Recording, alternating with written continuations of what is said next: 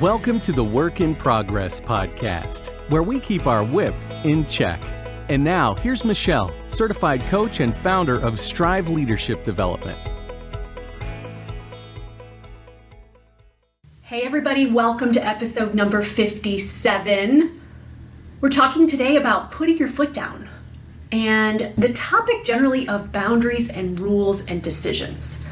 So I wanted to talk about boundaries first, kind of open it up. I'm going to break these three things down, and I think you're going to find it all really interesting and be able to apply it very well to yourself, both professionally and personally. Now, some of you may know that my husband and I decided that with our recently emptying nest, to spend the winter in Florida. We want to be close to his parents, my in-laws, and as they get older, they need a lot more help, and we get to spend time with them in the nice warm weather, so it's all wonderful. We're also, by the way, working on some of our real estate investment opportunities here, and also doing some boating and fishing and spending lots of time with friends and enjoying all that the area has to offer. So it's been such a great experience. We're just absolutely loving it.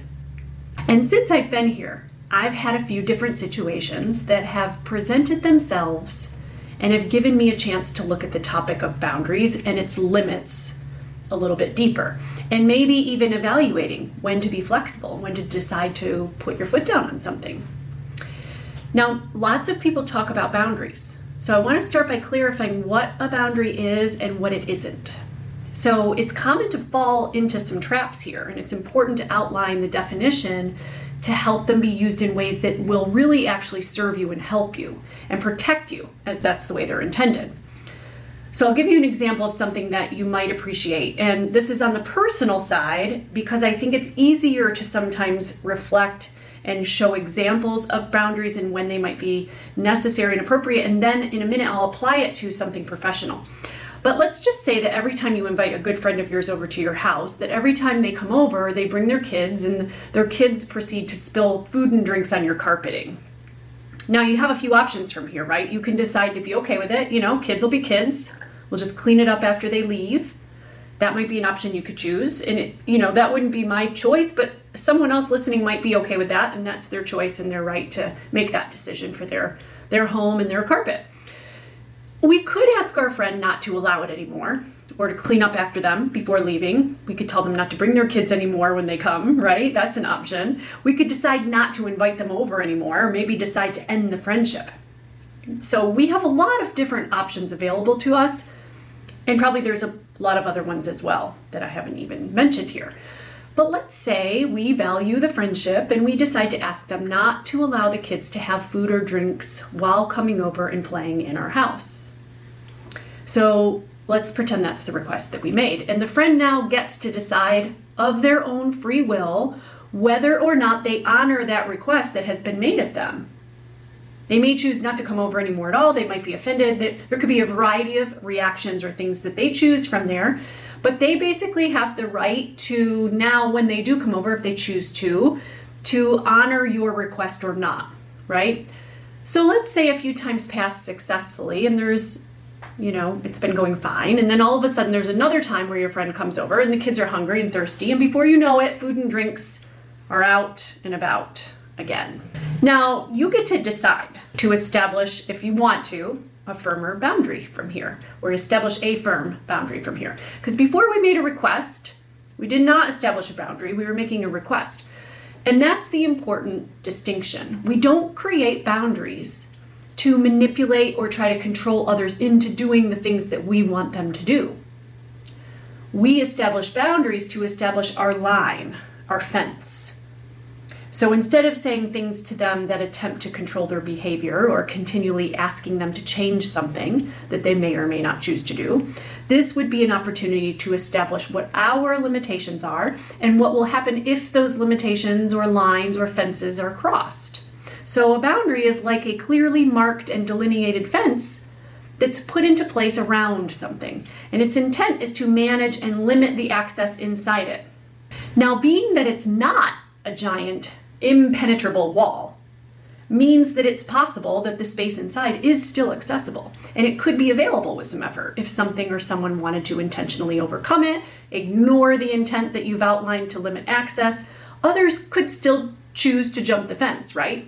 So in our example, we may choose to say, hey friend, love you, love your kids, love you guys tons, and I love spending time with you here at my house. And in order to continue in a way that allows for our relationship to thrive when you visit, if there are drinks or food included for the kids outside of the kitchen, I'm going to have to ask you to leave. Now, this is important. This is not to manipulate or control our friend. We don't tell the friend how to raise their kids or how their kids should act. None of that is our business at all. The friend gets to choose what they do and how they want to react, how they want to feel about it, how they want to raise their kids, all of that. We just put a clear boundary in place to protect ourselves or our property in this case that has a very clear consequence if it's crossed. And that's the whole point of a boundary. Do what we need to do to manage our business and allow others to manage their own business. So the first and most important part of a boundary is to make it very clear that it's there. Ensuring that there's not any ambiguity about where it's located is step number one, so that everyone who needs to understand that there's a fence there knows that the fence is there. Number one, making sure the boundary is clear. Okay? The second important part of a boundary is that it's clear what will happen if the boundary is crossed. It isn't vague. There aren't options or choices. It isn't negotiable or debatable. It is 100% clear. Okay? The second important part of the boundary is that it is clear what will happen if crossed. The third part of the boundary is the most important part, and that is that the consequence that is put into place is one that you know you will and can live up to. That if in fact it comes to that and the boundary is crossed, that you already know and you're prepared in advance that you will hold that boundary, because it isn't a boundary if it isn't upheld. A boundary that is not upheld isn't a boundary at all. It's just a threat. It's an attempt to control and manipulate that becomes basically meaningless, and it will result in really a disempowerment in the whole moment and going forward. So number three, making sure that you are willing to live up to that consequence. You're prepared for that. That's how you test yourself too, to know, hey, I'm not trying to control them. I'm not trying to manipulate them. I'm willing to follow through on this. And while boundaries are probably more common in personal situations and relationships, kind of what I was telling you, I gave you a very personal example to really drive the point home. They can apply to professional relationships too. And recently, I had a client tell me that they had a situation where I felt that it could be appropriate that they may choose to establish a boundary. They asked their direct supervisor to be included on any task assignments that are given to her team by him. He had been making requests for jobs and projects of her staff directly without her knowledge. And you can imagine that this would be both frustrating and challenging to manage for my client. So she made the request that he please directly ask her for anything he needs from her team so she can manage the projects properly. And while her direct supervisor certainly had no obligation to abide by her request, and because he does have free will to choose to handle himself in any way he wishes, we really don't have any way of controlling whether he follows through on her request or not. And as it turns out, it was only a week later that he basically did the same thing again. He made a request of her staff without her knowledge, and then she was made aware of it days later through a conversation with one of her team members. Now, what we don't know is why he took that approach again. He could be forgetful, he could be running hard with his own demands and not really thinking things through. It could be intentional that she was left out. We really don't know. So I advised her that a further discussion to understand what's going on would be appropriate. And then, based on that conversation, she could choose to decide to create a boundary with her boss if she wanted to. Now, there are many options for additional discussion opportunities around this whole entire scenario. But where I'm going with this is that one can decide, even in a professional environment, even with their boss, even with somebody who is superior to them, to establish and outline boundaries that they see being necessary for themselves. Now, again, as a reminder, the intent is not to change this person. It's not to teach them or train them or manipulate them or threaten them. The purpose of the boundary is to establish your own fence for what you are willing to accept and what you are not. And then it is 100% in your court to follow through on whatever the action is that you will take as a result. And then be 100% okay with whatever that is. So in the most extreme of scenarios, what I'm suggesting is that if in your case you say that if this happens again, you will respectfully need to seek opportunities elsewhere if a certain action continues. And then you must be willing to seek opportunities elsewhere if it happens again. That is the only way a boundary actually works. It is intended to work for you. And if you are the one building gates or tearing down the fence in holes around the entire property anyway, then there's no point of having a fence or a boundary at all. I think we've established and we understand what boundaries are. Now, the next piece is rules. I want to talk about rules for a second. And here's my example. Since I've been in Florida, I joined a gym. It's nearby, and I like to continue my commitment and my routine. And so I enjoy a particular cycle spin class there. And I quickly began attending several of them the very first week that I started. And this new instructor operated very differently than the ones in my previous gym. Not better or worse, just different in workout, in approach, style, all of that. And the workouts have been great, very intense, and they were nearly filled up each time. So I knew this was working for me, I liked it. Now I'd been to this class with this particular instructor probably 5 times or so, when one day we're working hard, we're getting our great workout, music, all the things, and the instructor yells out, "Less talky, more worky." And I'm like, okay, I can get behind that. I never really heard anyone talking, but that's fine. And a few minutes later, she yelled out again and she said, "Ladies, no more talking." And that's when I realized she was referring to 2 women in the class who were apparently talking. I never heard them talking, so I was unbothered by any of it, and I'm not sure I would have been bothered if I did hear it. But the ladies stayed and they were finishing the workout anyway. Now, they could have left or been offended, but they stayed and they finished the workout. They stayed because it's a great workout, and that's what they came to get. This was not a rule set into place by the instructor. There were no written rules on the wall at the front of the room to let us know. This was just her way of establishing the rules and the tone of her class. She knows that she provides a great workout. I don't know what would have happened if anyone had broken her rule, but I don't plan to find out because I appreciate the rule.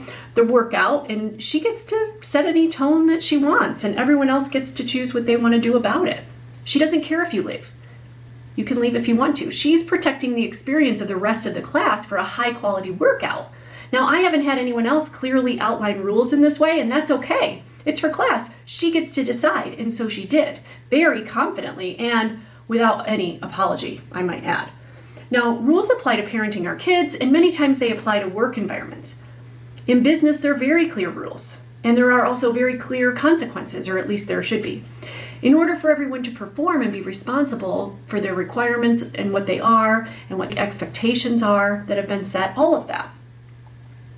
But putting our foot down, or being firm, drawing a line in the sand, all terms that come from a place of us having boundaries and living into what we know is true and aligned for us. Now, to be clear, this is not about right or wrong or good or bad. This is specific to each individual, and these decisions can also be a clear directive toward establishing rules and boundaries and being clear about which is which and when to use each. For example, when you get to make the rules, you get to make the decisions about not only what the rules may be, but the consequences of them not being followed. But even when you're not in charge of the rules, you get to choose the boundaries for yourself. And this brings me to the concept of decisions. As it applies to me, and for Strive Leadership, I have to admit, the gym spin class instructor inspired me. Being a part of the Strive Leadership community is a special place, and it offers an incredible resource of support and learning and growing that is unique and appreciated by all of our leader members. And in order to maintain that experience, the quality, the incredible opportunities to maximize growth for all, there need to be some rules in place. And when I see, as I have in the past, individuals who aren't in a place where they are participating and engaging in ways that protect and serve the community as a whole, it's my job to address that and ensure that I make decisions to maintain it. It is many times the leader's responsibility to create the boundaries, the rules, and make those decisions. Even if that means there are members who are asked to leave or choose to leave because they don't want to meet those expectations or standards. It's totally okay. There are no hard feelings. We just aren't going to be a match. Now, leading a group of people who are clear on their purpose for being in the community is what allows the community to offer so much more value. And these rules and boundaries and decisions are what allow each of us to live into the integrity and in alignment with what is most important to us. We can ask of others. We can have ideas of what we want. We could post the rules at the front of the room or not. But in the end, it's up to us to establish where the fences will be, what our lines are, and then decide and communicate them so everyone who needs to know knows. Then it is up to each of us to live up to our own commitments and investments in these fences and rules by continuing to redecide each time that they are aligned with what we want to create most in our lives and for our people and our communities and the experience that they get to enjoy. Putting our foot down comes in several flavors. 3 of them are boundaries, rules, and decisions. And we get to choose them. And listen, this is the kind of work we do each and every day at Strive Leadership. We can do this work together with you too. If this sounds like the place and the community that can help you to create the results you want, then come check us out. StriveLeadershipDevelopment.com. Comment in the remarks here. Make sure you subscribe for us and share this with somebody else who might need to hear it today.